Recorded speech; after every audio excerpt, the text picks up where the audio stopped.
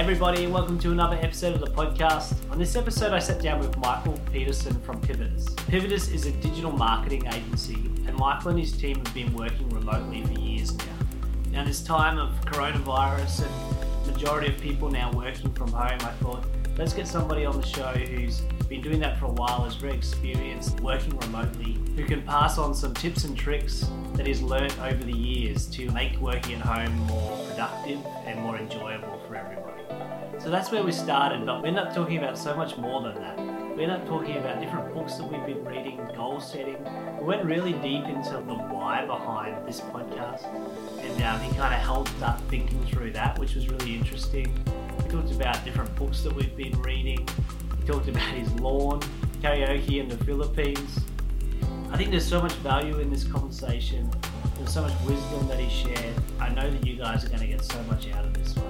I really hope you enjoy this conversation with Michael Peterson, and I'll see you guys in the next episode.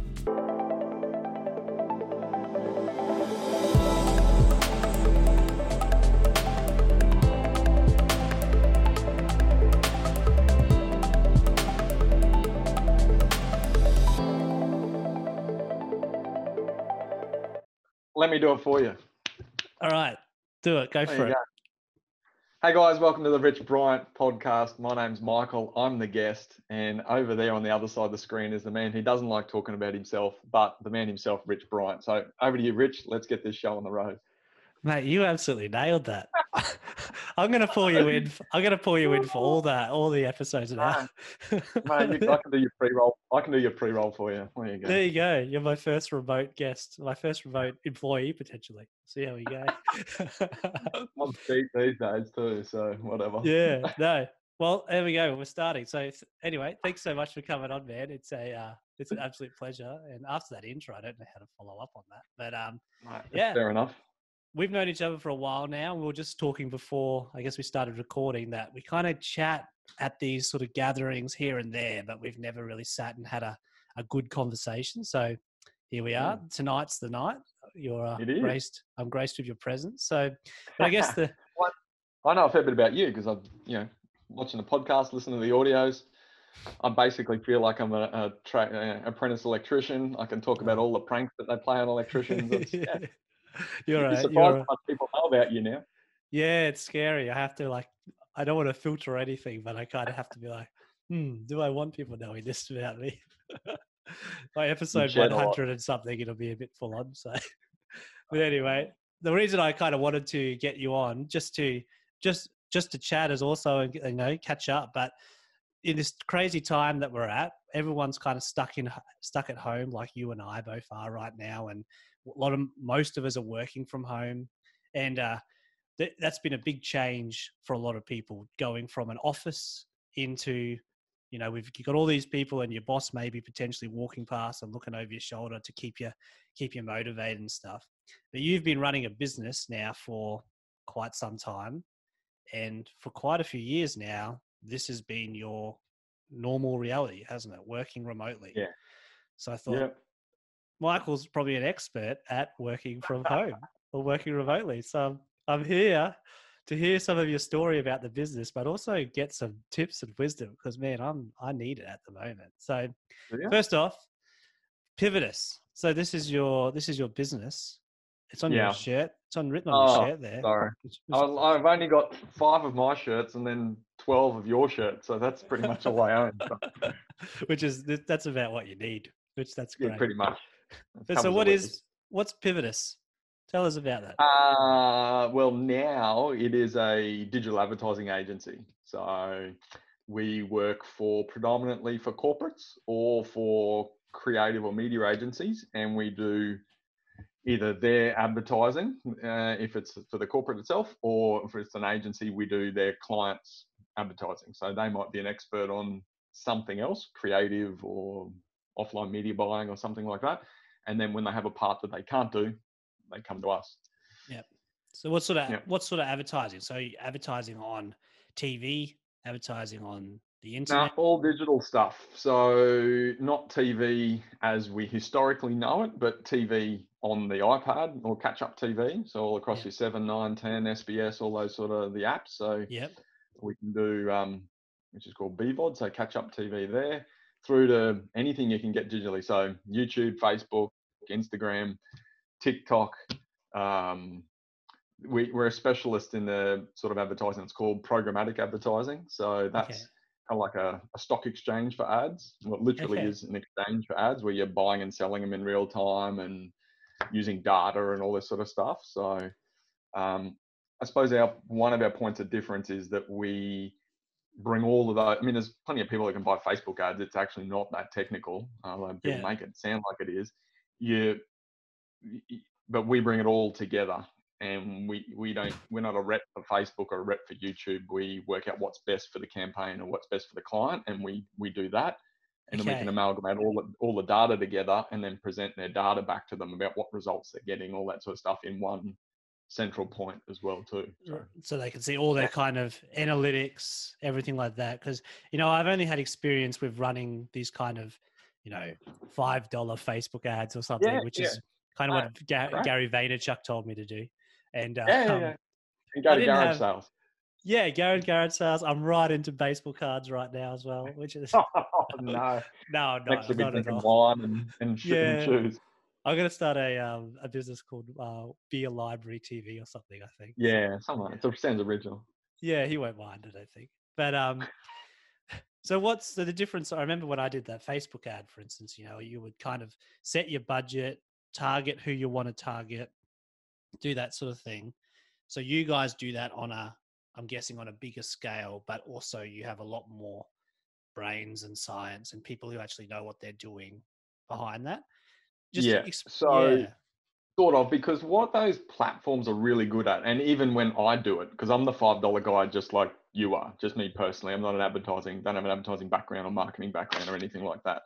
But so what they're really good at, and whether it's Facebook, Instagram, LinkedIn, any of those platforms where it's like, for $7, you can reach 27 million more people sort of thing.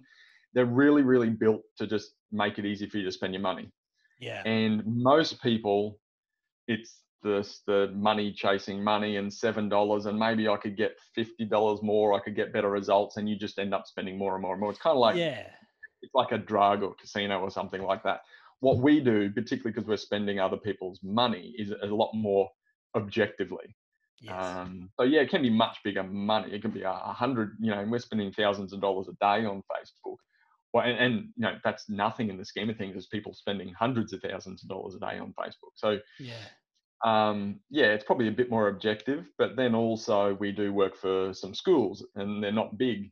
So their budget's not huge, but we just have a few different strategies and tactics that we've learned over time that mean we probably do things better than just the choose your own adventure thing that those platforms make you do. That money that you do spend goes a lot further than, because you're talking about how it's like how it's like a drug. The amount of times that every time I post something, Facebook pops up and goes, it says you have 5 notifications. I'm like, oh yeah, that's 5 comments from people, and it's actually Facebook going, you could boost this page for this much. And I'm like, I've been down that road before. And it's annoying. They've got a lot more staff than you or me in our businesses, and it's not. And I'm not just talking Facebook. By the way, I'm talking all sorts of platforms. And their job is to get you to spend your most important thing on the platform, which, to quote Gary V, is your attention. Yes. And when you saw that notification, you then went in and you then went through. So it's all starting with those alerts. And I don't know. I have this, and the stuff we do with data is pretty insane too. But have this kind of split brain thing where you're like, I'll find out about some new data tactics or working out how you can get people who've been to this particular street address and stood within this 5 square meter spot anytime in the last 2 years. You can send ad campaigns to them, even if they're now living on the other side of the country or whatever it is. You hear all those sort of cool things, or you're working about, Flybuys data and Woolworths data and credit card data and all sorts of cool stuff. Get fired up about it and recommend it to our clients. And then in the other side of your brain, you're like, oh, I'm a consumer and I'm a dad and I'm this sort of stuff. And I'm like, you're not having social media accounts and you're not doing this and you're not doing that. And that would be a challenge. I imagine that could be a challenge sometimes. Yeah. Well, it is I mean, it's the same as, I mean, my phone's not on here, but it's probably still listening to me. It's a Google, so it's definitely listening to me. And but it is Sergi, that sort of say again. Sergi and his mate. I can't remember the founders, Yeah, but yeah, yeah. they're listening Larry, directly. Larry. Larry. So they're like, they, sorry, just threw me. I just remembered one of the memes from the Facebook Senate inquiry with Zuckerberg, and there's so many good memes come out. One of the best ones I love was that, hey, you know his haircut, and there's a meme of like, I love the fact that this guy's a gazillionaire and he still gets his mum to cut his hair. Oh yeah, it's crazy. Hey, like, have you seen that? Oh, It's a bit of a little tangent, but have you seen those? I think we're already on a tangent, so let's just keep Yeah, going. have you seen those bad lip reading videos on YouTube at Awesome. all? Yeah, Yeah, I love it. have you the one where he's in Congress getting the deposition? Have you seen that one where they're? It was, Is they, oh, I deep dived on them, whatever it was, oh, 18 months ago, 2 years ago. do That's probably yourself a worth going back favor. and check. Yeah, go and search that one out after this. It's so funny. I've Now the never other looked one, at Mark Zuckerberg the same after that. the other ones that are good are the guys, the laughing, I think he's Hispanic guy with the teeth missing sort of stuff. Have you seen that Oh, on YouTube? And they overlay like the text at the bottom is whatever the topic of is today. Like it's Corona at the moment. The one I watched was, the first one was when Apple released the new laptop that didn't have a whatever oh, port on the it, and USB said or you need to something. buy, yeah, you need to buy new cables. And he's, so his laugh and everything's all the same, but they just overlay whatever the topic of the day is. Yeah, Flipping hilarious. I that don't even stuff's watch so. it with the sound on anymore because I just know that he's laughing his head off. So. I wish I could be that creative when it comes to those things. Yeah, I But always the look at those memes that things. come out within seconds of something going wrong, or you watch the footy or something, and then within seconds of something happening, there's a, the state of origin stuff, there's a Blues meme or a Maroons meme or something, and you're like, there's some It's smart people out there, just really, yeah, really Yeah, intelligent I heard people on to the do. radio that I can't remember which artist it was, but it was some rapper in America, quite a famous one. He had hired one of his employees was employed just to find and create memes because this guy Really? this guy loves memes, and he's the sort of guy who's like, here's this employee goes and gets my tigers for me, and this guy here, Oh, here's I the, can't remember the name of him, but he's they're the like, he's the meme guy. Yeah. yeah, he sort of has way too much money and just spends it on ridiculous things. But Wow, there's some and life goals there about having your own meme guy. oh yeah, incredible. But so how'd you get into what you're doing? So you said you're not really like a marketing you're No. guru. How'd you end up there then? Um, it's probably a bit of a long story, which I'll go through. We've got a bit of time, but Yeah. uh, my background's in sort of retail, I suppose, but management in retail, and then am more interested in the customer service side of that. So I've always been interested in customer service and the sales side of customer service, as in influencing customers to do what you want them to do, because and part of that is by giving them great customer service. So even when I worked at Big W for a few years in management there, and even while I was there, I was one of the few people who'd like get really involved in the displays and merchandising and Mm. all that sort of stuff, because I get paid to sell these video cassettes. How can I merchandise it better to sell heaps of them? So I Yeah. just love that, and then from there I went over to recruitment. I wanted to leave there, and I went and met with a recruiter. I didn't even know what they did, and she called me back and said, "Hey, have you ever thought about recruitment?" And I remember where I was walking at the time. I was walking in Capalbar Central Shopping Centre. I was like, "What are you actually doing? Who pays you, and why would they pay you for what you do? Like, you're just having a chat." And so then I started working there, and that was awesome. I love that. I worked for recruitment for about 4 years. Did Yeah. really, Wow. really, really well. It was selling people for a living, which was fun. Except prior to that, I was selling like toasters and DVD players and stuff, and those things did what you said. Like the toaster makes toast. Like it's pretty straightforward. Yeah. Yeah. When you're selling people and they don't do what you said they could do, like if you say they're going to turn up at the interview at this time, when they get the job, they can do this, this, and this, all that sort of stuff, and then they don't do it, it's like that was annoying. So I Yeah. just found people That would be quite unreliable. frustrating. Yeah, because then Yeah, that directly impacts your reputation as well. 100%, 100%. Yeah.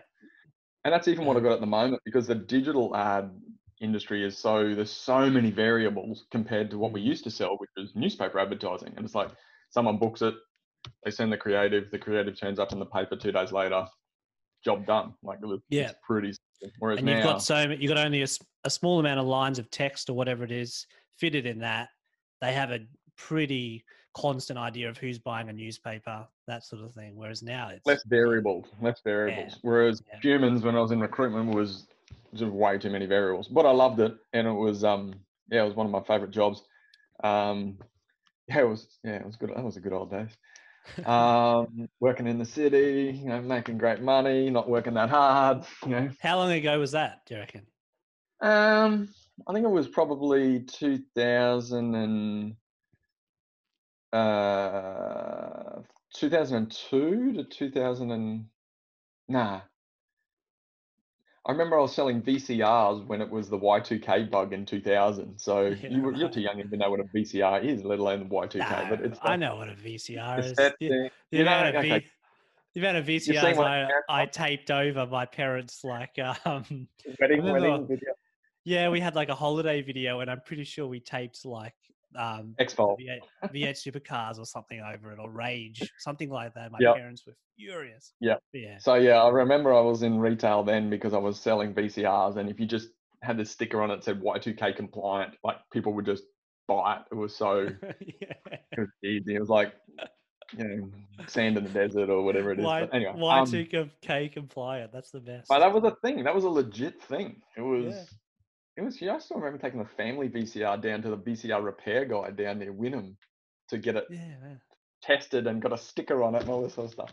Anyway, so that was 2000. So probably 2001 to 4 years. Finished up about 2005, I think, just before. Yeah. Anyway, that was heaps of fun. And then from there, I got headhunted to go over to Seek for a while, the Seek job platform, because they like recruiters. You know what you're talking about there. And then I went there, and it was just not my cup of tea. They were not my sort of people, and it wasn't sales. It was like you could get a trained monkey to do it back then, because when they're number one, it's like, do you want to buy it or you don't want to buy it? It's a $350,000 contract, and if you don't have that amount of money, we'll just decrease what we're giving you to suit your budget. Like there was no dance, there was no anything.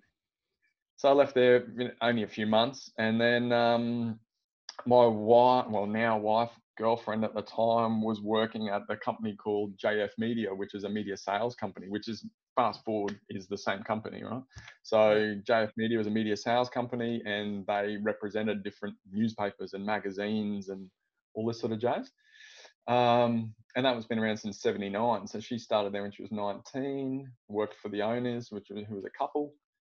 And then, the lady got cancer and ended up passing away, and we were quite close. It was in sort of, Kate was her PA, and there's only a few staff. So that was from she was 19 to 23, 24, something like that. And so we were, in the bedroom the night she passed away, all that sort of stuff, sort of rocked us, and even more so the husband, and obviously. But then what happened through that is they worked out that Kate was integral to their business, and there was only a couple of staff anyway. So Kate became a shareholder and a director, a minor shareholder and a director. And then that became me sort of behind the scenes seeing how it all worked. And so I started working there a little bit part-time recruitment, part-time there, but that doesn't work. Part-time in sales doesn't work. Because customers don't care if it's your Tuesday job or Wednesday job, or they're going to call. And so you should serve them that way as well too. But then you're taking calls about BRW magazine while sitting in a recruitment firm, and recruitment calls while you're sitting in an advertising company. And it sounds like from the way that you explained how your attitude when you were at Big W, you care about those customers, like you care about the experience that they're getting. So you're not the sort of person to just go, this is my day off, I'm not answering the phone kind of thing. Like, heck no.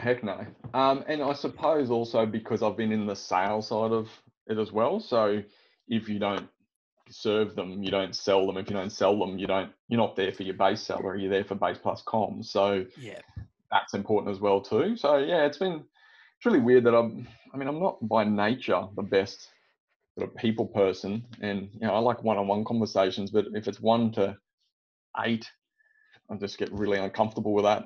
But but bigger crowds are actually easier because when I talk in front, if I've spoken in front of thousands before, I do it, and I just got to see them as one. You see that as one crowd, not but 7 or 8 people is just weird. Yeah, I do that even like Networking events when and I, stuff like that. yeah, me like talking in front of, say, and I'm an extrovert, but me talking in front of, say, 30 people, I find it way harder than playing guitar up on in front Oh of yeah, a few hundred, because I yeah, don't, right.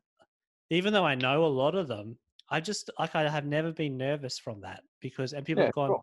because I'm like, what? They're just like, they're just looking at, well, they're not looking at me necessarily. Maybe Yeah, they're sure. looking at the light shining off my head. That's probably the most distracting. But I don't see that as like I see that as just a room of people, or like Yeah, one yeah, group of people. Yeah, it's interesting how the brain kind of, I don't know, separates that somehow. Or I don't know. yeah. Yeah. Well, I suppose I got over that line. I mean, I want to formidable. What's the word? Important part of our life, pivoting part of our life, whatever it was. Is Kate and I had an Amway business, actually, like a network marketing business, for about 10 years, and did pretty well in it by sort of normal standards. And that's where I learned. That was when I was in retail, and it was that transition from retail into, the hours there were just too crazy. So that was one of the other motivators to get out. But how I got into recruitment, because you're dealing with people, and when you're in network marketing, well, some network marketing is all about the product, but for me, I wasn't interested in washing powder and vitamins and crap like that. I was more interested in the sales plan and the incentives and the people side of things. So you're reading all these books, you're learning all this stuff about your own personality, goal setting, all this sort of stuff. My boss in recruitment would say, see if you know anyone. He literally said to me, see if you know anyone from that networking thing you do who might want to work here, because I brought my brother into the business as well too, and he smashed it. It's just, whereas meanwhile, the people in recruitment are just learning like how to process a resume, how to enter information in a database, which just got nothing to do with anything. No, it's you take the step. It's the step back, isn't it? Yeah. Yeah. So that's probably what I've been more interested in, and it gets to the advertising part as well too. Is that while I get the concepts of advertising and I know the concepts of marketing, and after 10, 15 years, it's probably a little bit more than that. I'm nowhere near the depth that trained marketers are at, and and people who've worked in advertising agencies for decades are at all. But because I'm more interested in the concepts before that, like the business development side of things, or the overall strategy, or heaven forbid, asking them about the business fundamentals of why they're advertising. No one wants to advertise. Yeah. They want to do something else, and they've got to advertise to get that something else. So Exactly. that's the part I'm interested in there. So it's like advertising is like a means to an end, isn't it? It's like that's not the right word. A means to an end. Well, like what I put in this Facebook group the other day, which kind of got heckled pretty bad, but it was a bit of a tease. But it was like saying that advertising is a tax you pay for not being a good marketer. Now, that's probably the contentious topic when you own an advertising agency, but at least I'm aware of that. And that's how I come to discussing with marketers and whatnot, is that if I can help them spend less with us because of my advice, they're going to spend less with us for a longer period of time. Yes. And that's more interesting to me because I'm in the long game, not in the I need to make my commissions in quarter game. So yeah, playing that long game, aren't you? Like that's yeah. That's the way to do it, I think, isn't it? That's the sustainable way to do things. Well, it works, particularly in sales. I mean, jumping around a bit, I suppose one of the things, the same boss said to me, he said, the biggest tip I can give you in recruitment is don't change your phone number, don't change your email address, because people come back. And I only had 4 years there, but I had plenty of times where I was placing people in their second job or dealing with the HR manager a lot more than once. And I suppose that's in advertising as well too, is it's just, I mean, I'm 40 now, I've become one of those old guys, one of the old guys who's been around a little while. We're in our little niche and we're not at the Woolies, Coles, CommBank sort of a level, but sort of been around a while. But I suppose we were to go back on JF Media, just to close that loop off. So I went in and worked there. When our boy was born in 2008, Kate and I both had time off work, which was nice. And then we bought out the older guy, who was the owner of the company. and he wanted X amount over 3 years, and it didn't work for us. So we just said a little bit less, not much less, but a little bit less for, now. Yeah. And so a few months later, he was gone, and we owned the company. And I nearly went bust the first quarter because I nearly spent all the money because I didn't know about BAS, and I thought all the money in the bank was our money. And then you get a BAS bill for like $35,000 or whatever it was back then. You're like, oh, right, so that money isn't ours. That's not so good. The So joys of business ownership, hey? but that's the other thing, is that if you're a technician, like if you said I was a technician, it would be maybe in business development, sales, possibly. That would be the area of expertise.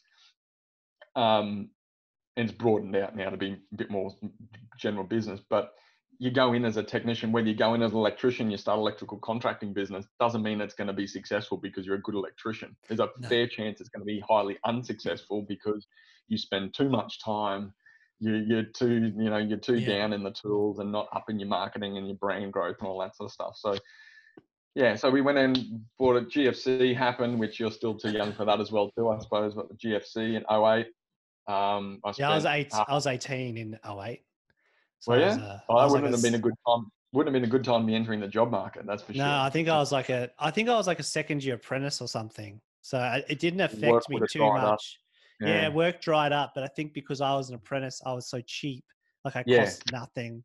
I made it through that. But I think if I was, I remember like some of the fourth year apprentices, because they were kind of a bit more expensive. Yeah, they were the ones that got put off and things. So yeah, it paid at that time. It paid to be earning nothing, and I wasn't very good at my electrician. You picked your cycle well. So so we bought it in the middle of 08. September came, and a month later, markets took a big dive. The guy we gave hundreds of thousands of dollars to, lost hundreds of thousands of dollars anyway. So it's kind of like neutral. I shouldn't have even given it to him, but yeah. Anyway, so there's that. And then since then, we had our twins in quick succession. So then we worked out that two things happened. Kate and I aren't really great at working together. And also she's better at breastfeeding than me. So she stayed home. Surprise on that one. Well, no, I know both things are astounding. So she stayed home and I took over the business. And then just had to make it work. Had some good core staff and just had to make it work. And we've changed and pivoted, I suppose, a number of times since then. But we kicked off this digital site. We used to sell millions of dollars a year in newspaper advertising, magazine advertising, SBS TV, all sorts of stuff. And then we started this digital division in 2012. I just had a brain fart and decided to start this thing off. And then it's probably a good thing to do. Yeah, well, press was declining a little bit and digital was taking off, but no, we didn't even know what it was. I mean, in Brisbane's a bit slow compared to Sydney and Melbourne still, but even more so back then. And I just saw what was going on in Sydney, Melbourne overseas and overseas, and then thought, well, I could probably do that up here. So started this programmatic division. And it was just a lifestyle business for a while. I mean, it's never been the goal to work the hardest or be the richest man in the cemetery or anything like that. So yeah, I suppose that's when it started the digital side, and the non-digital element wrapped up maybe 4 years ago now. And digital's sort of all we do. That's the thing, isn't it? Yeah, definitely. Awesome. I got a heap of staff and all that sort of jazz. Yeah. So on to that. That's probably a good little segue. So you guys don't have an office. You all work. This is your office, what you're in right now. Yeah. Yep. So you're pretty used to this whole working from home thing, I'm guessing. Yep. So we closed up our office in, I think it was October 2014, because Kate and I and the family were moving to France. So we went and lived in France for all of 2015 and half of 2016. And while we did that, we actually took a 60% revenue cut a couple of months before that. It was pretty scary times. So part of cost saving was get rid of the office as well. So we set up I think we had 4 or 5 staff at the time, set them up in their homes. Yeah. Maybe 4 staff, set them up in their homes. And then our home was in France. And then when I came back from France, middle of 2016, I'd recruited a couple of extra people since then. And no one wanted an office again. Everyone wanted to work from home. So awesome. Yeah. That's good. That whole So we got a little office in the city, a few $100 a month. That is a great spot just to have in the city. But I go there once a month, twice a month. yeah. Probably it's good to have kind of like an off-site space, I guess, as well, where you can kind of meet with people and meet with clients and customers and things like that. Yeah. Well, also in sales, unless you've got some fandangled thing to show them, generally you're going to your customer anyway because you're selling, they're buying. So you want to meet them where they're at. So yeah, we have had a few offs. It's been really handy a couple of times and really just went, you know what, there is an element to this. There is a classy element to having somewhere to go when we've had an important client that couldn't use their office. And I said, hey, you can just pop into ours. Yeah. And then other people who appointed us when they found out that I had some centralized place as well too. So, but yeah, no real office. I own another company with a same brand, but it's kind of like a franchise, but I own another company in Perth with a business partner, and we've got an office over there. They don't have much traffic in Perth, so they prefer going to an office and bonding and doing all that sort of fun stuff. So it's been interesting to see them do what you're doing, which is go from being in an office, even though it's the same company, they've been in an office, now they're working from home, and how cute it is just to watch them do that, because they have like crazy shirt day and funny hat day and all this sort of stuff. It's all quite novelty, isn't it, for them? Yeah. I just think it's so cheesy, but it's not cheesy in a bad sense. It's cheesy, but it's kind of like that's what that team, it's part of that arc that they need to go through, and it's so important. And I've seen Kate do it working from home here. It's funny to watch, but we probably did it 6 years ago too, I suppose. Yeah. Well, I remember at the place I used to work at, we had some guys who worked offshore for us, like in Manila, in the Philippines. And I remember when we first recruited them, so we'd never recruited anybody like that. And the same sort of thing. It was all this novelty, like, we were using Skype to do everything, which I now know is like the clunkiest thing when it came for us. It's where everyone starts, don't worry. Yeah, and so we would do these things, and things would take so long. But then, must have been 6 years later or so, it was just normal. And people would say to us, "Oh, are they your virtual employees or your virtual?" And I was like, "No, they're just an employee. Like I don't see them as virtual anything. They're just an employee." I think that's going to probably change. One of my little irrits in our industry, because I'm in this wanky entrepreneurial space and in different forums and things like that, and the VA word just really. But I understand why it exists, but it just irritates me. And it's almost like, like people, they say the way I've heard it used as well. They're like, just go and hire a VA, or just go and hire this, or go and do this. And they're like, well, hang on, is it a virtual assistant? Or is it just an assistant who like lives in a different country and works with you? So it's even better now when you got COVID, right? So I'm guessing your wife Danny's now working from home. So does her boss now call her virtual Danny? Yeah. No, exactly. Because isn't it the same thing? Isn't it the same thing? Yeah, that's what I mean. It just shows how stupid it is. Yeah. It's like, no, he's John and he works in accounts, or he's Lawrence and he's a data analyst or whatever. Like, anyway. It's fascinating, and I think surely a lot of that's going to change. Like, well, I hope a lot of that changes now that everybody's kind of been forced to go virtual or remote. Yeah.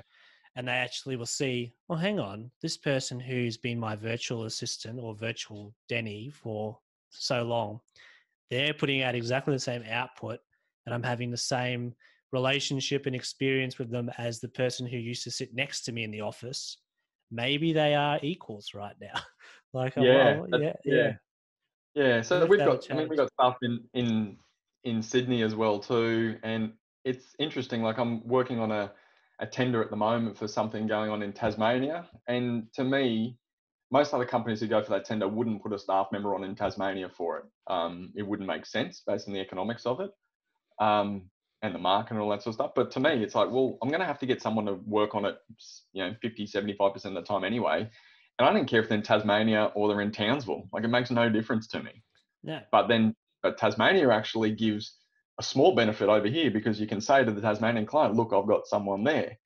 But the Townsville client who needs work done, they don't care. So it is different though, because when you you haven't physically met. Like we've got 6 staff in Manila as well too. And I think 5 staff in Manila, 6 in Queensland, 3 in Perth and 1 in Sydney. But I've been to and visited, like I have a physical personal relationship with these people. I've been to, lunch a couple of times in Sydney. I've been out putt in Perth. I've done karaoke in Manila.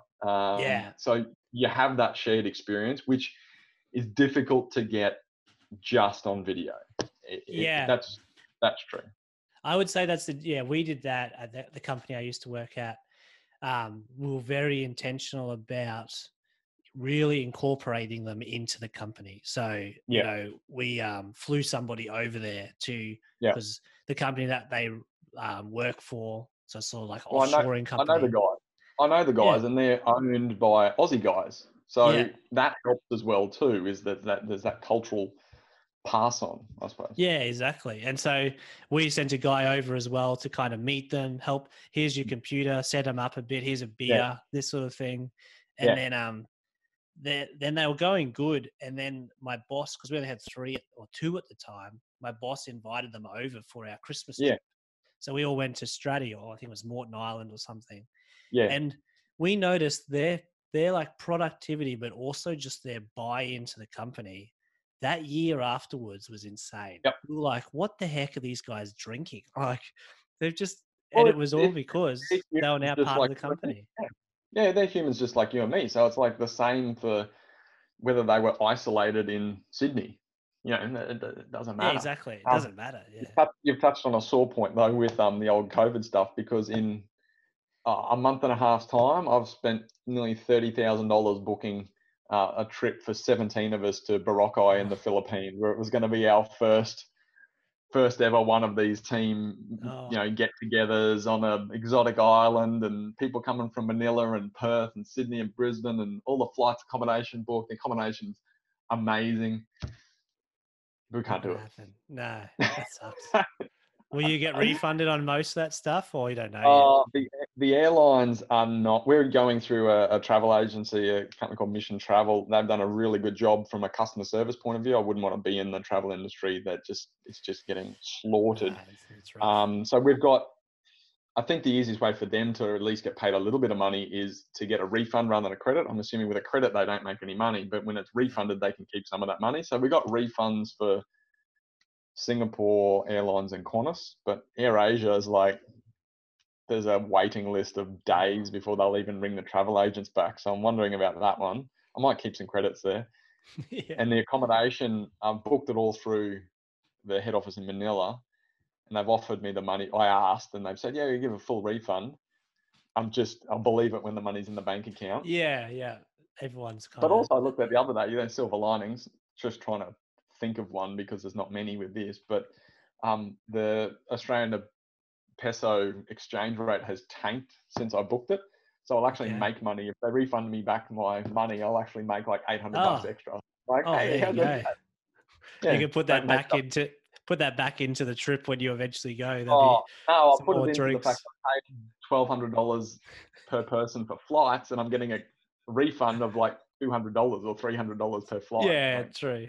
Oh, it was positive for a moment there, but I just have to find the one positive.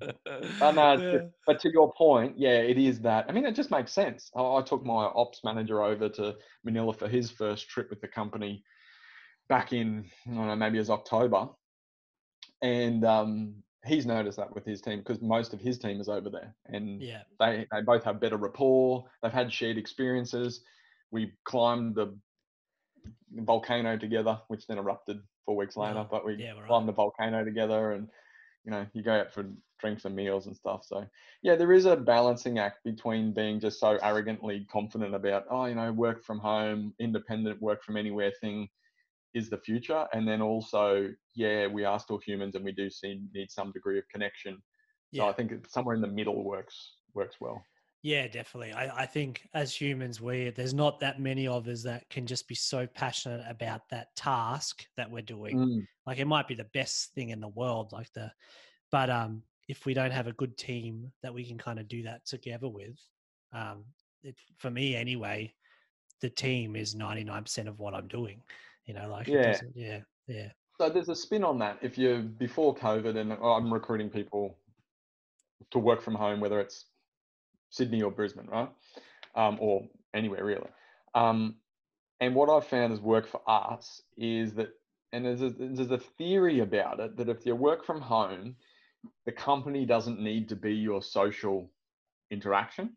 Mm. So there's a theme in this remote working industry or whatever, is that you get your social interaction from your neighbor, from the triathlon training you're doing in the morning, like your family, whatever it is. Whereas when you go to an office, you've got to like the people you work with because you're next to them all the time and all this sort of jazz.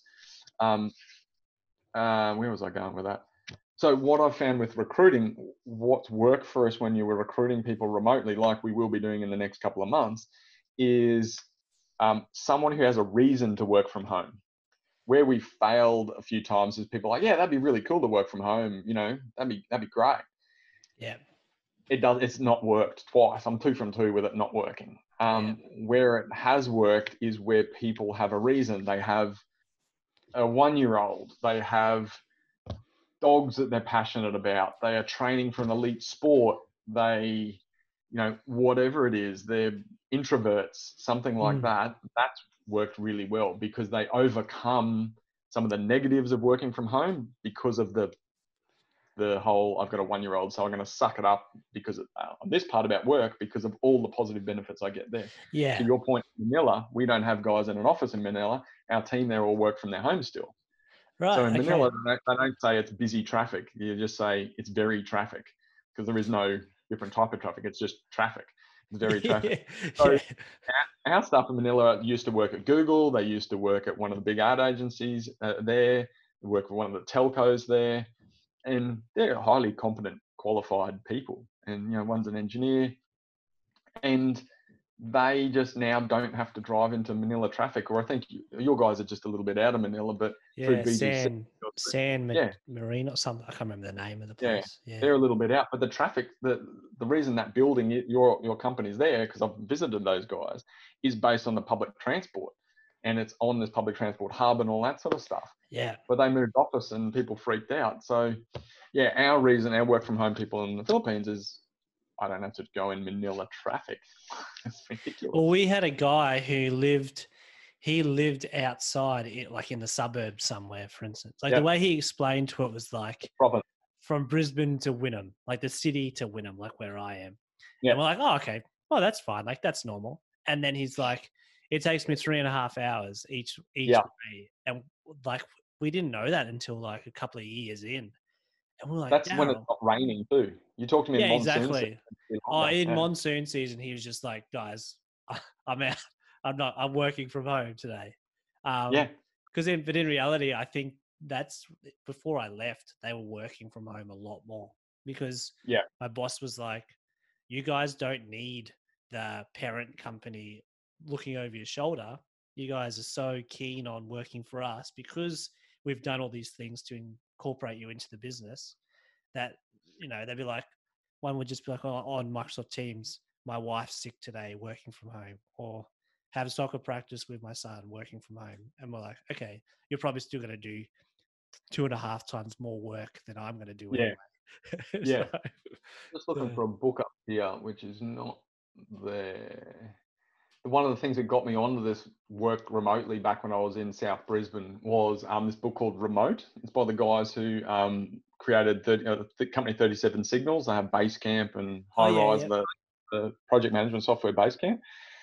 And there was this one quote when I read it, and I'm just paraphrasing it, but it was saying, if you're, and this is probably what a lot of bosses have gone through in the last month or so around the world, and it said, if you're worried about your staff working remotely, you're a crap manager.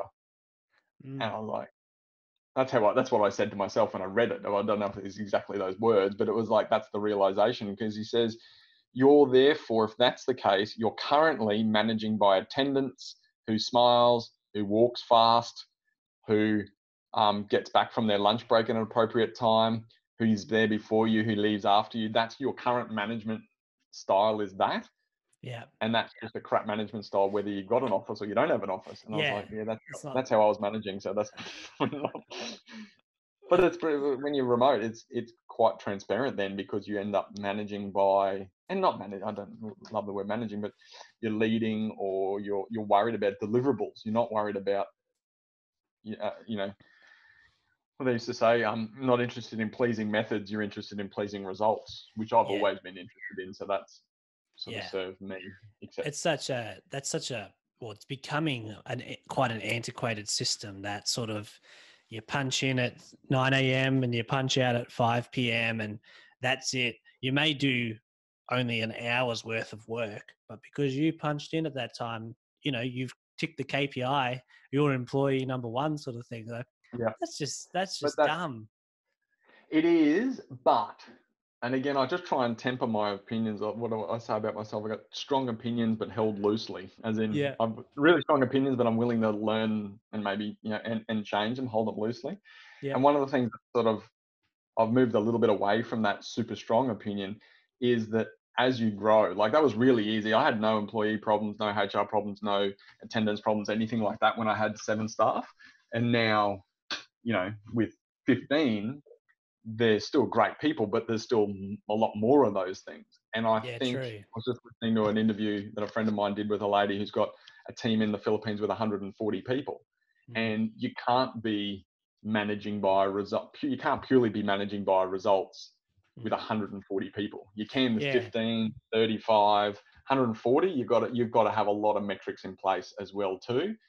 So there is that, you know. Yeah, true. There's that balance, isn't there? Yeah. You see these. I mean, if you have 140 people in Brisbane, you'd need some pretty hardcore metrics as well. Yeah, definitely. Yeah, that's true. I didn't think about that. But anyway, so you guys are pretty. I haven't played at that scale before, so we haven't experienced it ourselves. Yeah, exactly. But so working from remote, you're obviously pretty experienced at it. For those of us who are just starting out on this thing, like for me, for instance, I'm doing okay, but and I don't actually. I'm working in construction at the moment, so I'm just completely. I'm unemployed at the moment. But even like, for instance, you're a semi-professional podcaster based on mate. After this interview, after this interview, you wait. Yeah. Mate, you wait for the next interview and I introduce you on that one. I'm going to have time to prepare for that. That's going to be beauty. Yeah, my Instagram's going to crash, I reckon. Well, it's just I'm old, mate. I don't know much about Instagram, but, you know, you tell me what to say and I can sell it for you. Sounds great. Anyway, so we'll cross that bridge when we get to it. What I was saying is, like, for instance, me with my uni work. So I'm studying graphic design at uni. I was only a couple of days a week. And one of the reasons that I signed up to do this uni work was it's face-to-face, you know. So we would go in, sit in a lecture, not even a lecture. There's only 10 of us or so. Collaborate, work together. Obviously now that's all not happening anymore. It's all online. And I've just sort of started, I'm getting better, but for the first couple of weeks, it was like, all right, how the heck do I stay focused, motivated, and block out some of those distractions? You would have probably a bit of experience in that, I'm guessing. It's still not 100% perfect. Things happen. But have you got any, for us that are just newbies to this, have you got any sort of tips and tricks that you've learned? You've touched on the 100% wrong person to ask the education question to, just so you know. So I succeeded at high school. I failed miserably at university. Because at high school you're doing it to keep. Well, not you. I've heard your background. You didn't worry about high school too much, but at high school you're trying to keep people happy. You know, people pleaser and want the teachers to be happy. Not you, me, that sort of stuff. At university, as you well know, they don't give a rip if you turn up or not. Like, they don't care if you don't submit anything. They don't care. Yeah. So I did 6 months full-time uni with doing a commerce degree. Then attended Griffith.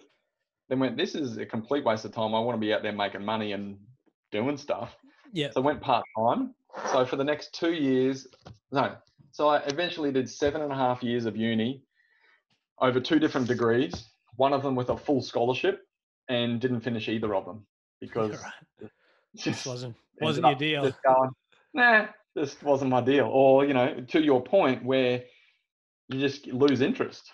And particularly in those two changes, I changed careers, and where the course was so aligned to the career and you change the career, you're like, well, I don't need to understand prison security anymore because I'm not going to stay in the security industry. So I'm going to kind of go out of that. You just change. So I can't help you with your uni work. But pretend that uni though is work. But let's just pretend that. Yeah. Well, it's a little bit harder in that and I've also come from being the boss. So if I don't do stuff, then I've got a great team, particularly great exec team. So I can not do things for 2-3 days. I can go to Europe for 18 months, work sort of 3 or 4 hours a day, but things don't grow necessarily. They maintain or they atrophy a little bit, but not boom. Yeah.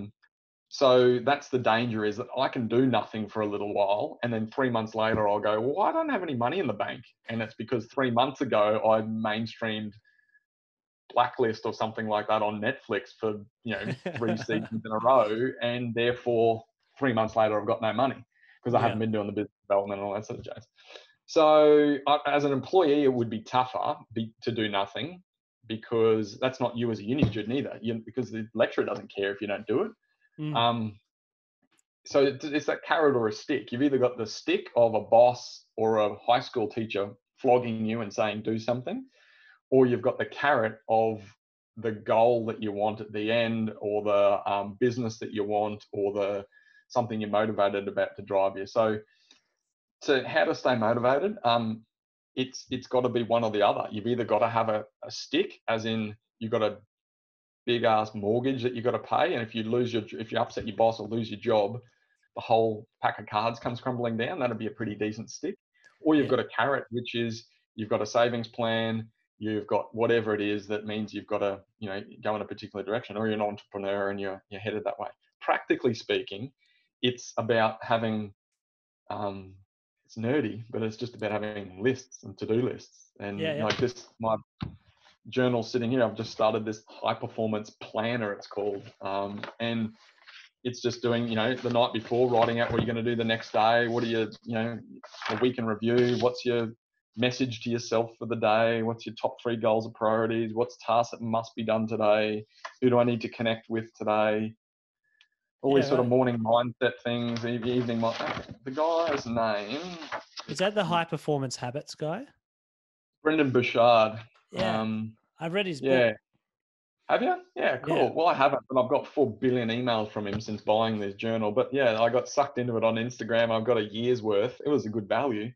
So yeah, for me, it's become a notepad and then a structuring and plan my day out. So okay, particularly for someone who doesn't have anyone telling them what to do, you can easily do nothing, like I did for 7.5 years at uni, just fluffed around pretty much.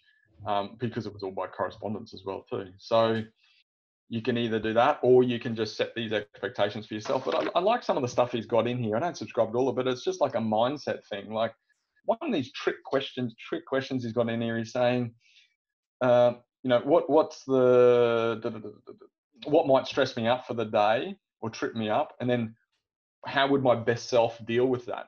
So you're going into it at the beginning of the day going, what are some potential landmines that might come up today, and you're already setting how you're going to get over it.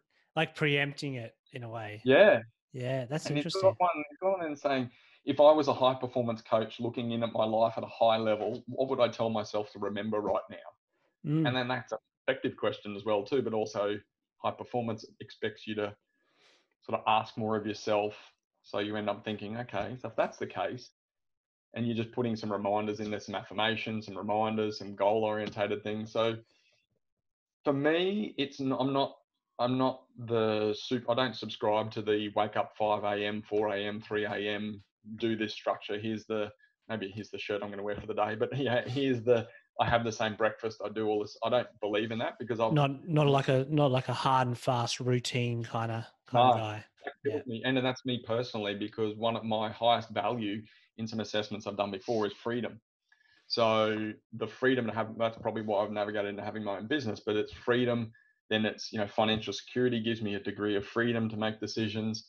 It's why helping people who work with me have a degree of freedom in their job is important to me. Anyway, so if I have that structure, I don't feel that I have freedom, because in the morning, if I feel like reading the paper, because I'm old and I read the paper every morning, like if I physically read the paper, if I want to read the paper for longer, but hang on, my superstructure says no, at 6:12 in the morning you do this, that just blows up my freedom value. So yeah, true. It's that for you, that's a conflict in your value. Yeah, that's interesting. But there's the Brian Tracy stuff of going, also eat that frog. That's the other theory. I don't know if you're familiar with that one. Or I've heard this saying, eat that frog, which is... Do you know what I mean? Is it? Probably not, but I'm going to try. Is it just do that thing, that thing that you've really got to do that you don't want to do, you've just got to just smash that out first? Is it? Yeah, absolutely, mate. Because the premise of it is that every day you turn up with your plate and there's a frog on it every single day. Mm. So you could either look at it all day and get depressed about it, and then at 2 minutes to midnight you have to eat it, but you've just pained yourself the whole day, or just eat it in the first thing and then don't worry. Either way, you're going to have to eat it.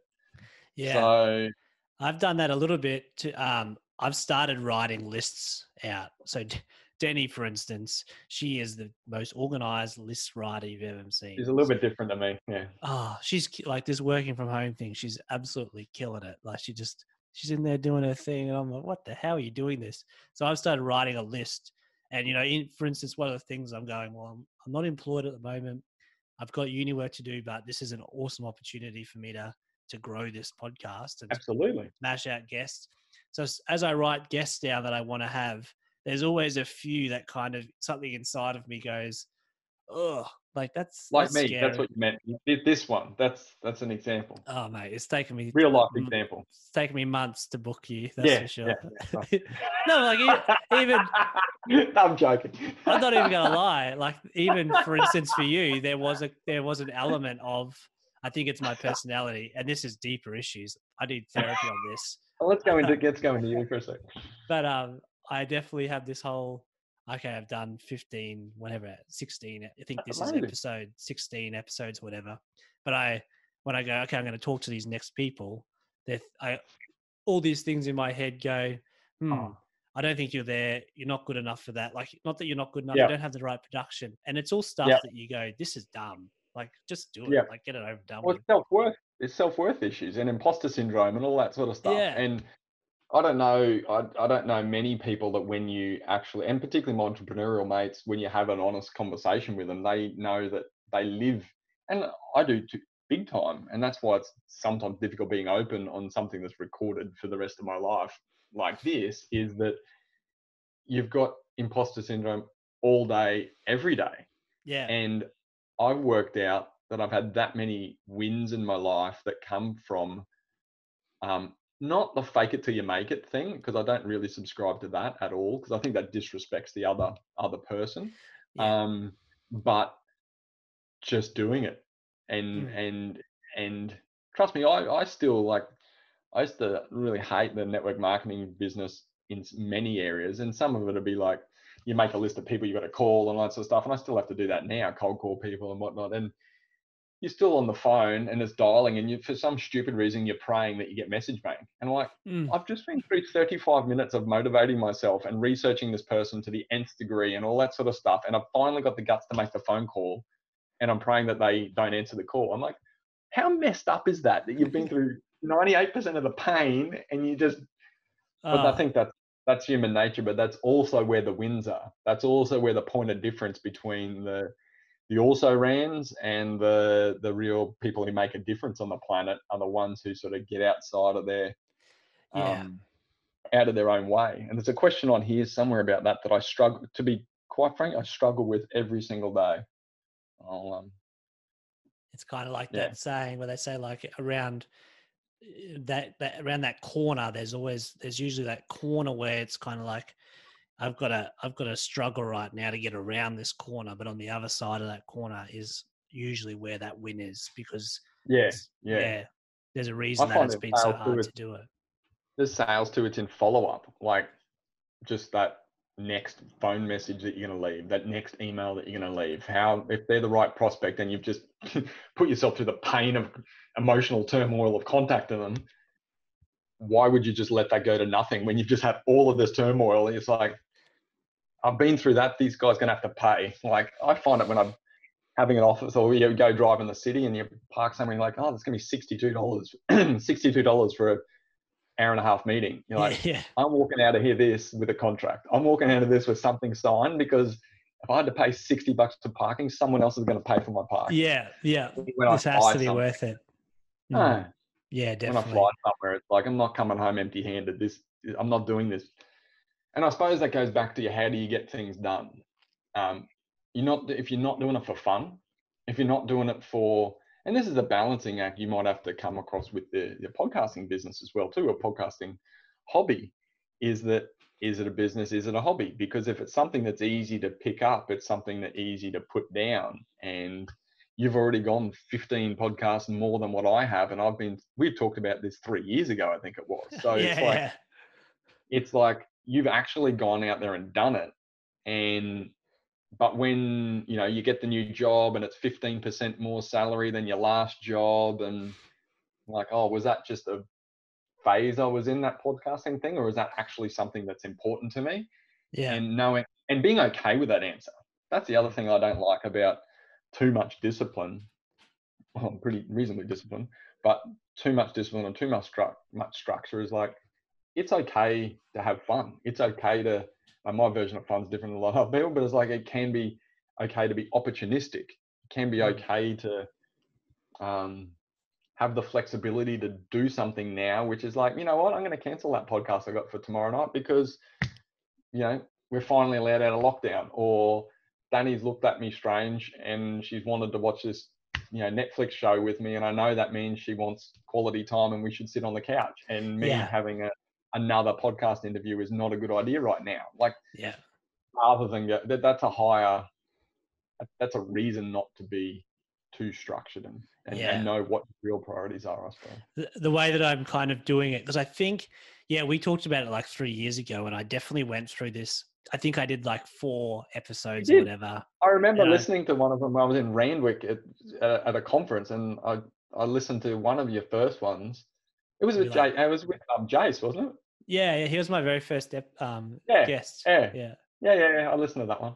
Yeah, so I did this whole, I was on this kind of, I guess it was like a little spree. So I did 4, and even those were quite spaced out because I was just not in a good mindset around it, I don't think.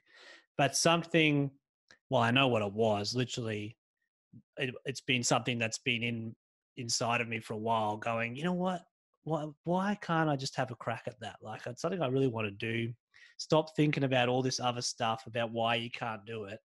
Just have a go. Like, everybody had to start somewhere. And then this year, I kind of made it I've never been one for like resolutions or anything like that. Yeah. It's kind of like the decision.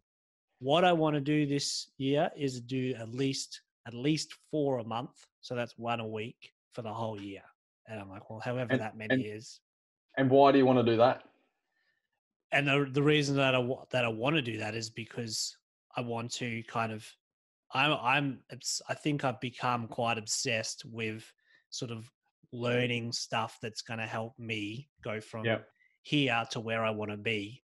Yep. And I find in conversations with my mates and with people, I'm always like, oh, you should totally get onto this. This is what it is. Yep. And it's like, well, hang on. I want to go and search out all these people to kind of help me selfishly. Yeah. This is a great way for me to also help a lot of other people, hopefully a lot of other people, by them hearing these tips and tricks and lessons to kind of be inspired as well. Because why is that accumulation of knowledge? Why is that important to you? I think the accumulation. You're a learner. You've read all the books. You're a podcast junkie. Why? Yeah. Well, I think it's the way that I've kind of so I'm still processing this, but the way that I'm kind of starting to figure out is and this may sound a bit weird, but like, I believe there's 2 versions of myself, right? So there's me right now, And then there's this Yeah. version that God's created me to be, or if you're not a Christian out there, whoever, Yeah. it's just a version of yourself that is meant to be the best version it can possibly be. And Gotcha. when I die and I go to heaven, God's going to introduce me to this guy, and he's going to be like, "Hey, mate, this is Richo. This is the version of that I created you to be." I want to look at that guy and go, "Yeah, we know each other really well." I don't want to be like, "Oh, you're that person that I could have been." And so for me, the accumulation of knowledge is kind of how can I keep learning and growing as a human Mhm. being?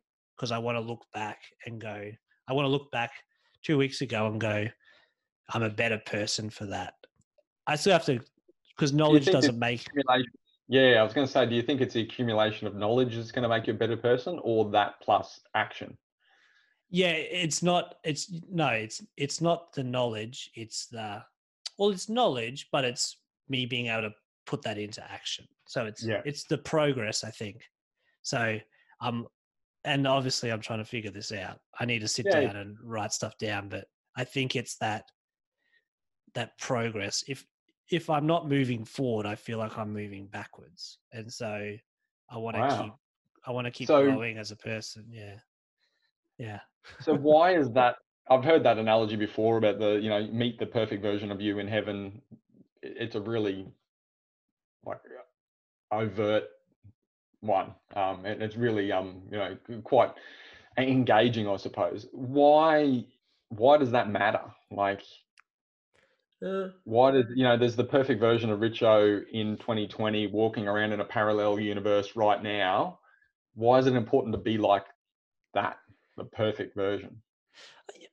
I don't know if the perfect is the right word. I think it's someone who's who is living their potential, their 100% Yeah, potential that they have. I think that's probably the better way of saying it. So yeah, yeah. I have potential, the potential that I have to be somebody who's leaves a legacy, someone who's changing a lot of lives in this world. I want to be that person. And Yeah, so that's important to me because I think it's by helping other people and leaving a mark in this world for good. I've got to figure out the language of this, but yeah. that it's important to me. Yeah. I think I have to figure out. I have to go How deeper. would you know? How would you know if you've done that? Like, how would you? Because Yeah. there's also a saying that I live by, which works positively and negatively. That there's always someone with a bigger boat. There's always someone with more staff, more revenue, more profit, bigger boat, faster car, more push-ups, whatever. Yeah. So how do you know? Because like, is that other starfish stuff about, throw one starfish back in the ocean, it made a difference to that one. Mm. Could make a massive difference to one person. Yeah. So how do you know when you've made it then? I don't know if there's an actual necessarily a made it. I don't know. I don't necessarily have that kind of I'll know I've made it when there's $200 million in the bank. Yeah. I don't Yeah. that's not my thinking. My thinking is more I don't I have to figure that I have to figure this out. I think We've opened up what a I'm tin of worms. what I'm hearing is, and it's actually, I'm very interested in this stuff because it's not my natural tendency. So I'm naturally task orientated, win lose, binary sort of a person. Yeah. And what you're saying is not that.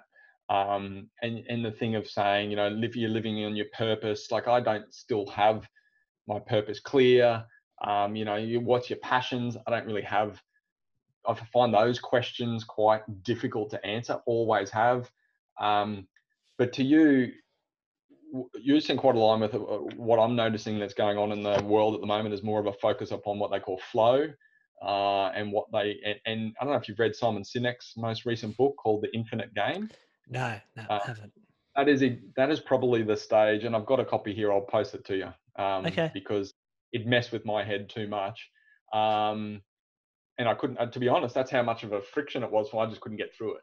And it's this exact conversation we're having where he's talking about it's not binary, it's not win lose. There's the always progressing is the game, the infinite game.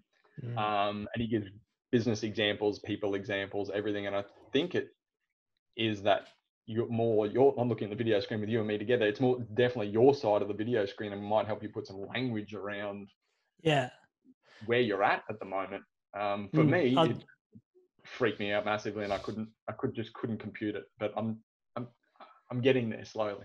Do you think that those two things can be combined together, though? Do you think that you can be binary win-lose while also having this constant progress? Do you know what? I can't answer that question as eloquently as Simon Sinek, but I reckon if you read the book or listen to the Audible, you'll be able to answer it. I can only tell you my feelings on it, and what I think one of the reasons I stopped on that audiobook and reading the book was that I was getting the impression that that's a no, that the answer was a no.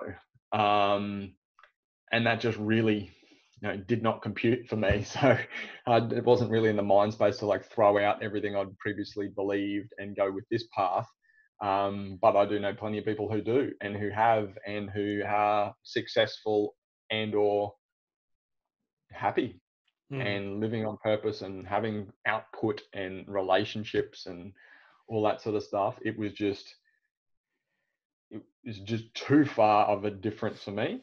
Because I think in my head, maybe there's a middle step. Someone could watch this video and say, hey, Michael, if you read this book that's somewhere in the middle, then you can then go to the next one. But I went too far down the path. Because I think if we keep talking about this for a little bit, I think in my head, for instance, I have like metrics, whether they be right or wrong, but they're kind of metrics that I would sort of want to see myself hit, like almost goals, I guess you would say. Sure. And so they were, I think, probably are a measure, but that bigger question is something that is still very grey for me. It's kind of that, like, here's what I want to do short term. So for instance, my thing is, I read the book Grit, which really had a big impact on me. And that was kind of like, just if you want to do something, it's not about talent. Talent's a tiny part of it. Just keep running through those walls. So I was like, I can't compare myself to a successful podcaster if I've done 15 episodes and quit, because I'm like, well, hang on. If I listen to episode 15 of most of those podcasters who I admire, they're pretty average as well. The guests are awesome, but have you listened to Tim Ferriss's first podcast, episode 1? I think he just got hammered. I listened to that in France. I didn't go listen to it again for like nearly 6 months. It was just a disgrace. Yeah.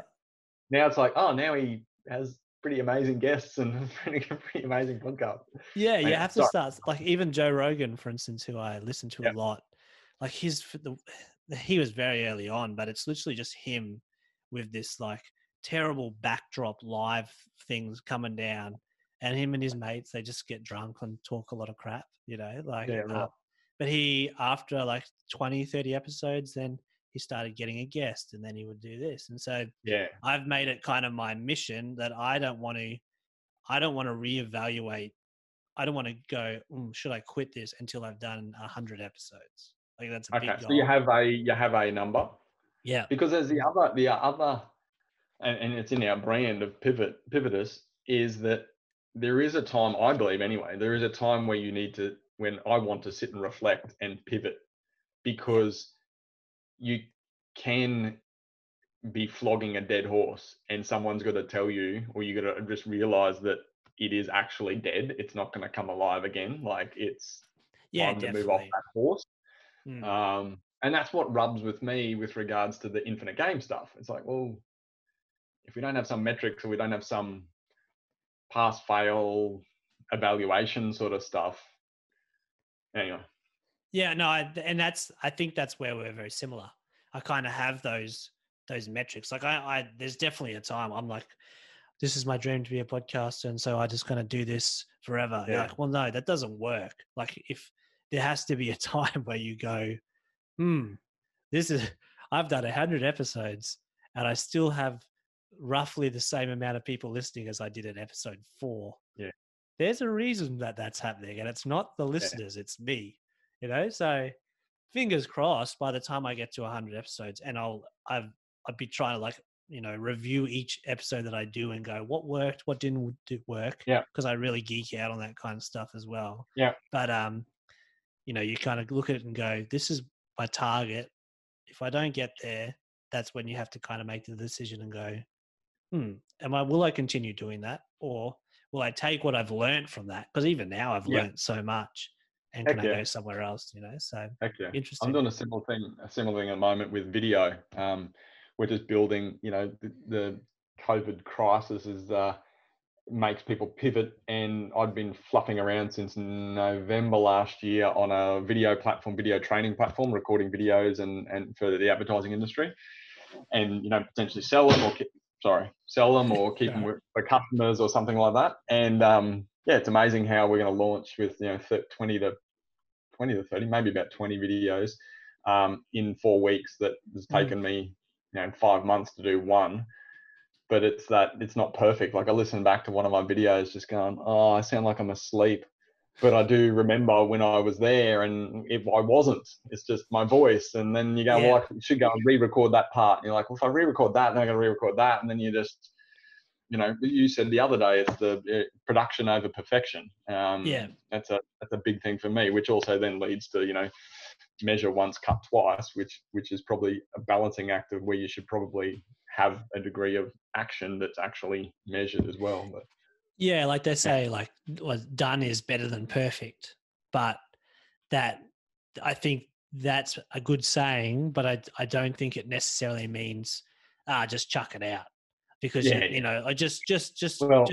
whatever, should be right. Like, I don't think that attitude, although you will release content, is that content valuable to anybody? It's the 4-hour work week stuff too, where Tim talks about the like that you get to 92%.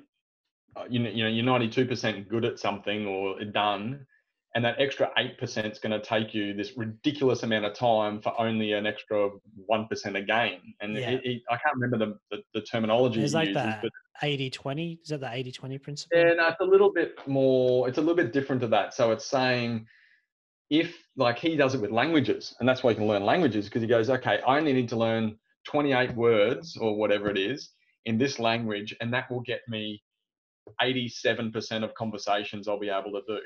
But if I want to do the final 13% of conversations, I've got to learn another 3,000 words. So that's not the right, that's the tipping point for just not being worthwhile. It's like how they show like athletes, professional athletes, like a swimmer. There's a certain amount of a level. It'll usually take the same amount of time for everybody to reach this kind of, say, to get to the Olympics. But to kind of be Michael Phelps and to get that further in front, there's so much more work and there's talent there as well. Also have a double jointed chest and a double jointed everything else, and that kind of pays off as well too. Another one on that thing, as we're going down analogies path, when you're looking at studying people, I was tipped off to don't study number one in anything. Don't study number one, because they've generally got some freak of nature thing that you just can't duplicate anyway. So Michael Phelps was an example in there where they're talking about you're not going to be able to duplicate him because of his size of his feet. He's got a double jointed chest cavity or something or other, which is like ridiculously unheard of. So if you look at his training regime and you train like him, you're still not going to get the same results. So their analogy is look at number 2 and 3, particularly around number 3, because they've had to struggle and fight to get to number 3, and you can do that because that's just grit. Number 1 is more than grit. Number 1 is like freaking nature. Number 3 is just grit, and you've read the book, you know how to do it. Just do grit. Yeah, exactly. That's super interesting. I'd never heard that before. That's really interesting.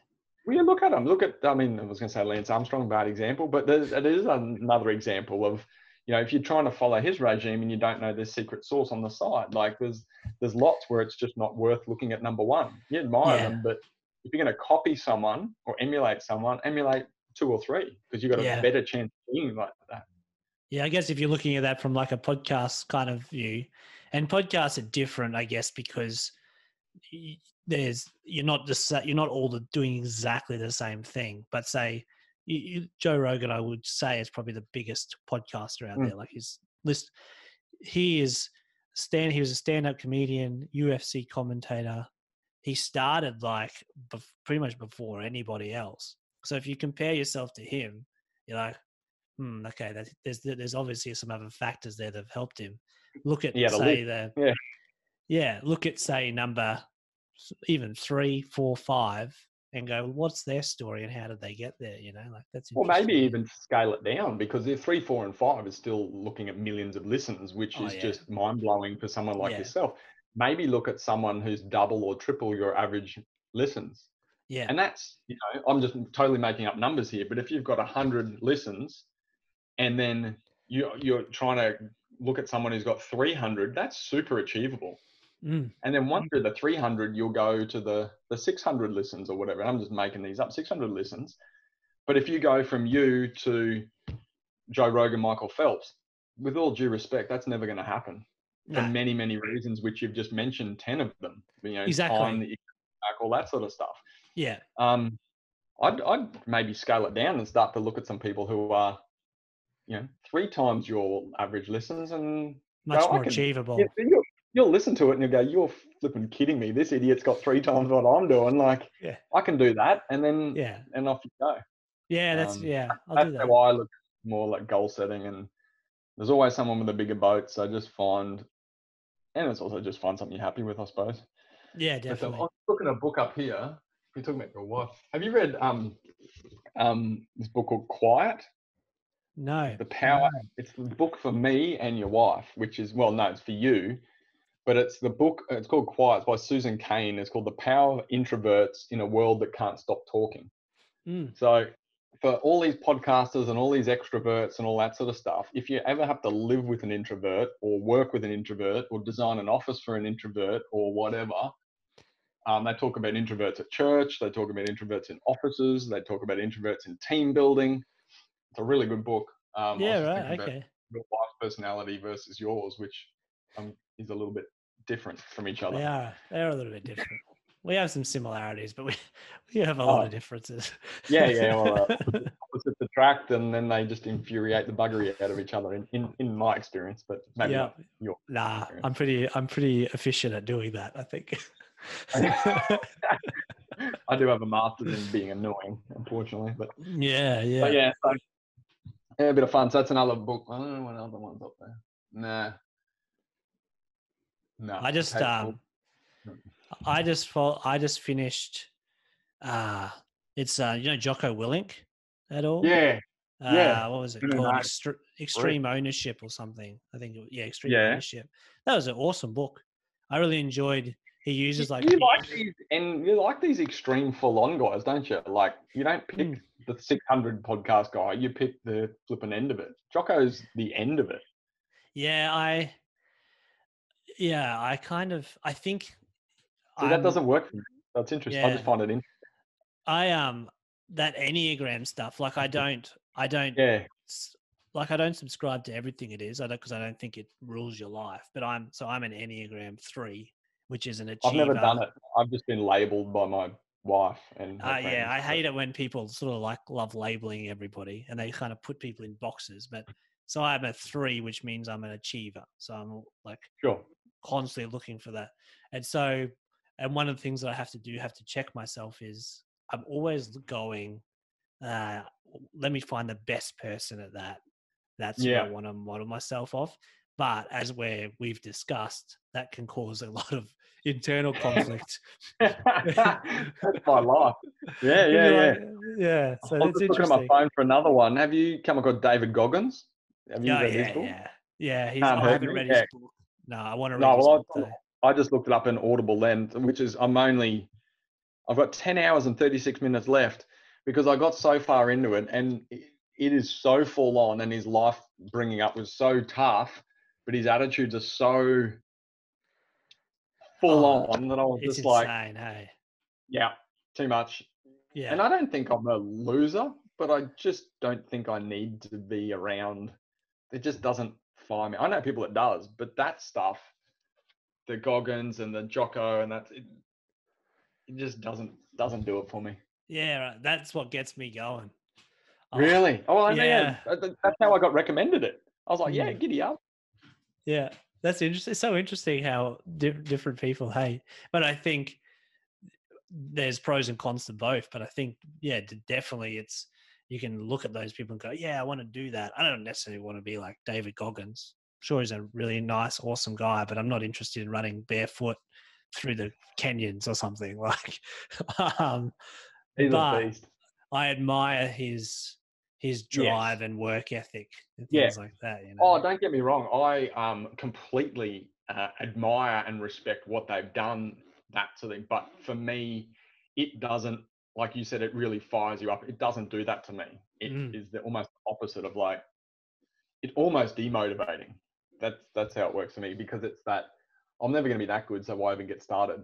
So it's the interesting podcast level you're in as well too. And I talk about don't meet your heroes, and to bring it back to advertising, I've had a little bit lately because we've had such good retention in our business that we haven't had many new staff come on board because people don't leave. And I've had a few lately, and just in other areas of learning more about the industry. And you just talk to some people who worked at companies that you used to admire, and you're like, oh my gosh, they're a dead set mess. Not the person, the company, they're a dead set mess. But I held them in this massive high regard, and whatever it is, it's just, I don't know how I got on that tangent. I just thought about it. Speaking of tangents, do you have Audible? I didn't. I've listened to audiobooks before on it, but apparently I have Amazon Prime. This is why Jeff Bezos is so flippin' rich. I accidentally signed up for a year's worth of Amazon Prime. Which is only $50 or something, I think. Oh, that's great. That includes delivery too. Yeah, so you get delivery, you get to watch the show, like the Amazon streaming services. Yeah. But also apparently because Amazon owns Audible, there's I don't think it's free, but I think there's some discounts. I was going to I'll send, I know we're meant to be having a podcast, not a general chat, but I'll send you the Infinite Game, Simon Sinek, on that. Because also for people, I listen to your podcast on the videos. I don't know if people do this much. I do, because ADD, and also get lots of things done and whatever. Just speed up the video. It's probably too late to tell you now, people, but if you just look, there's a cog on the bottom right hand side, click on that, go at 1.75 times. Yeah, smash through it. Get in there. Yeah, I did that with a book. I can't remember which book it was, on Audible a couple of years ago, and the narrator had this beautiful voice, but it was so slow. And so I was like, I got to speed you up, buddy. And it changed my life. I was like, oh, this is awesome. Have you ever done the opposite, where you're used to being on 2 times and you start on 0 and you're like, has this person got something? Yeah, like a speech impediment or something in their life? Because this is really slow, the way they're talking. And it's like, no, you just listen to everything at 2 times. I said 1.75 would be nice. I normally do 2 times, but it's like 2 times. Yeah, wow. When I'm washing the dishes and listening to Richo, I can do it on 2 times. So it's wow. Well, man, this is being. What other work from home stuff do you want to tackle, or remote working, or cover the big thing? Yeah, I reckon so. We kind of covered that. There's a few sort of questions that I had that I would be remiss if I didn't ask, because they've been sent in from people. Tell me about the lawn. About who? Oh, your lawn. This is a stitch up. This is a stitch up. No one other than my wife, I think, knew that I was doing this. So, tell me about the lawn support group that you're in. If that's right. You're wanting to be successful, you need to up your marketing game. It's not a lawn support group. It's a Facebook group with over 47,000 people in it. And I'll give a shout out to Lawn Fanatics. It's now called, it was Australian Lawn Fanatics, now called Global Lawn Fanatics, because he had a April Fool's Day, and silly bugger April Fool's Day changed the name of the group, but doesn't realise that it takes 28 days before Facebook lets you change it back. So hopefully no one steals his domain or Facebook domain in the meantime. No, I find that quite interesting. It's also keeps me from bothering my wife, because I look at Facebook videos of guys with, and that's the other thing. It's like there's always guys with better lawns. So yeah, grass is always motivated. But some of the I see what you did there. Oh, good. The grass is greener where you water it. That's the other one. Yeah. But no, I do like that. What other questions has my wife sent in for you? Anything else? The only other one, there's one to do with apparently Philippines karaoke. I was no video evidence. Yeah, that's there's a what she was rule that it upset. says there's a rule that says it's phones down. You can take photos, but you can't do video. Yeah, okay. Um, 'Cause but yeah, she's I'll tell you what, karaoke is pretty amazing. Not for me, I'm terrible. I really, really, it's probably the introvert. I really enjoy going there and just admiring people who are amazing singers. But you're around musicians. I'm like musically disadvantaged. My family's been like kicked out of playing the recorder at school. Like we are genetically predisposed to being terrible at anything musical, except my It's not son. My son is great uh, at percussion and whatnot, but yeah, right. the rest no good. So I like listening, but then yeah, but yeah, they love karaoke and family karaoke. Just so everyone knows, it's K21 or whatever it's called, family karaoke, not the stupid naughty. There's no judgment here. I'm all for it. I actually enjoy karaoke. We've been to cover some of those karaoke bars, like where it's just a booth. It's good fun. In whereabout? In Australia or overseas? Yeah, there was one in the city we went to for, Liz White, John and Liz. Yeah, I know Liz. We went for her birthday, so we all went there. It was actually hilarious because That they would had have been like good. this She's a muso. Jono's a singer. He would have been around. Yeah, that's yeah. not. You got to get karaoke where people are just not. Oh, well, one of the amazing. things that we did though, so they had this iPad thing, and you can choose the songs and stuff. On it, you could change like the pitch of the Oh, yeah. yeah, So I wouldn't without even do that. so without telling no one else knowing, so this start singing the song, and then we would just change the pitch, and so they think, oh crap, like I'm going out of tune here, but we're just adjusting it, and it got insane. After a while, there was people, don't do that, turn it off, and then you'd sneak in and do it again. See, this So is it's how good bad fun. I am. I actually don't know what pitch means. So that's how we're on a totally different wavelength. I don't know here, how to mate. explain the pitch. Yeah, I'm sure Trust someone me, would have. we've got a mutual friend, Luke, who'll be pleased to know that he's going to have to get this far in the video. Don't hear I mentioned his name, but he'll be pleased to know he was mentioned in here, one of your prior guests. But he asked me about music at church and where we were sitting, was it good today? And I'm like, mate, I can't even tell if they've got your recorder or whatever microphone turned on. Like, that's what I I said don't to know. Denny. I'm the Denny be wrong like, people. I'm oh, the wrong person. could you hear my bass today, Denny? Like, and she's like, I don't know how to listen for bass. I'm like, oh, why do I even try? You don't listen for bass, Danny. You feel it. Yeah, that's what I said. I've said, oh, you'll know when it's not there. Trust me. But that's about it. The only other one. There's no karaoke video, sorry, but Yeah. I had a great time. Thanks for asking. The only other one, and we can kind of wrap up on it, is apparently you have a real hero in Harvey Specter from Suits. And how can you possibly aim to be like him if you're intent on working remotely and not in the corporate world? That's a dead set stitch up, that one too. That was like, this is hopefully Pastor Jason's not listening to this one, but this was living in France, bored, having hair down to here, a beard out to here, and just looking like a hobo and living like one too. And then got on the Suits and decided that was the lifestyle I wanted for myself, was that deal making. It's not just that, like, it's, he goes to meetings, doesn't carry anything because doesn't need it. He can just do it's this. They don't do stuff. any paperwork in that law firm. It's crazy. Mate, it may be the reason I started drinking scotch. That could be the other thing, just being super transparent with you. Yeah. That was it. And I think we might just leave it there. Do you have like a record? Do you have a big record collection in your office? And no, I don't. Oh. No, I don't. That's where I get tempered by being the family man. There's not everything about Harvey that I admire, don't get me wrong. But by being the family man and being wiser with my money, I'm not much of a dust collector either. So I don't collect anything except lawnmowers. You can tell my wife I'm starting to collect lawnmowers. So yeah, well, I was told not to reveal the source of these questions, but I think the game's well and truly up on that one. The fact I only told one person I was chatting to you, so it'll be interesting. We can deal with it. We can do that afterwards. Sounds good. Well, mate, thanks so much for chatting. It's actually we've covered so much stuff as I was thinking about it, which is great. gone from tangent to tangent to tangent, but I actually think people probably learnt something from that, which is hopefully they did. So. Well, how are you going to summarize it? So you can't say the word awesome in your intro because you say that all the time. Yeah, so it's something I'm working on. You can't say I had so much fun because it's not really fun. It's just me. So how are you going to describe this chat?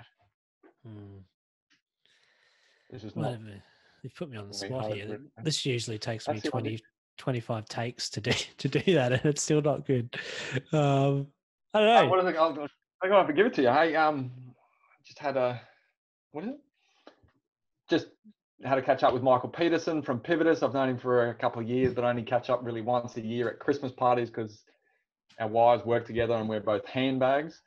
We talk about everything from books for introverts to karaoke to mowing the lawn to offshoring stuff in the Philippines, how to work from home successfully, tips on having a diary and having goals, the difficulty with having goals, realizing that there's people always going to beat you, how to eat frogs, and many other things in this episode. Many other things. Yeah, that's that. Well done. That's what I need. By the 100th, that's my metric. By the 100th episode, I want to be able to do that. So. Right, that's called doing Amway and having to think on your feet when you're in someone's lounge room, and you don't want to be there, but you want the result, and you just have to think on your feet. And is that something? I know we're just going to wrap up, but is that something you just had to learn from experience? Like, did you have, or was that? Well, yeah, it's not my natural talent. I'm not as you well know, I'm not really a people person. Although I'm in sales and business development, that's for a different reason by nature. And I'm loving lockdown. Like, I'm living my dream here at the moment. I've mowed the lawn twice last weekend, so it's like played table tennis, play cards with the girls, mow the lawn a couple of times, read a book, watch movies, stay at home. That's like brilliant for me. So yeah, it was totally outside my comfort zone. But the old saying is everything you want is outside your comfort zone. And for me, I wanted the finances, I wanted the business asset, I wanted the recognition, I wanted the trips. And that didn't come from being an introvert who didn't talk to people. So just having to get it done, kind of thing, you know. Eat that frog, mate. Every single day. Yeah. Anyway, mate, I've waffled too much. Good to chat.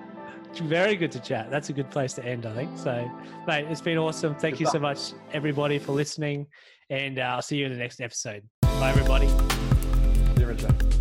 See ya.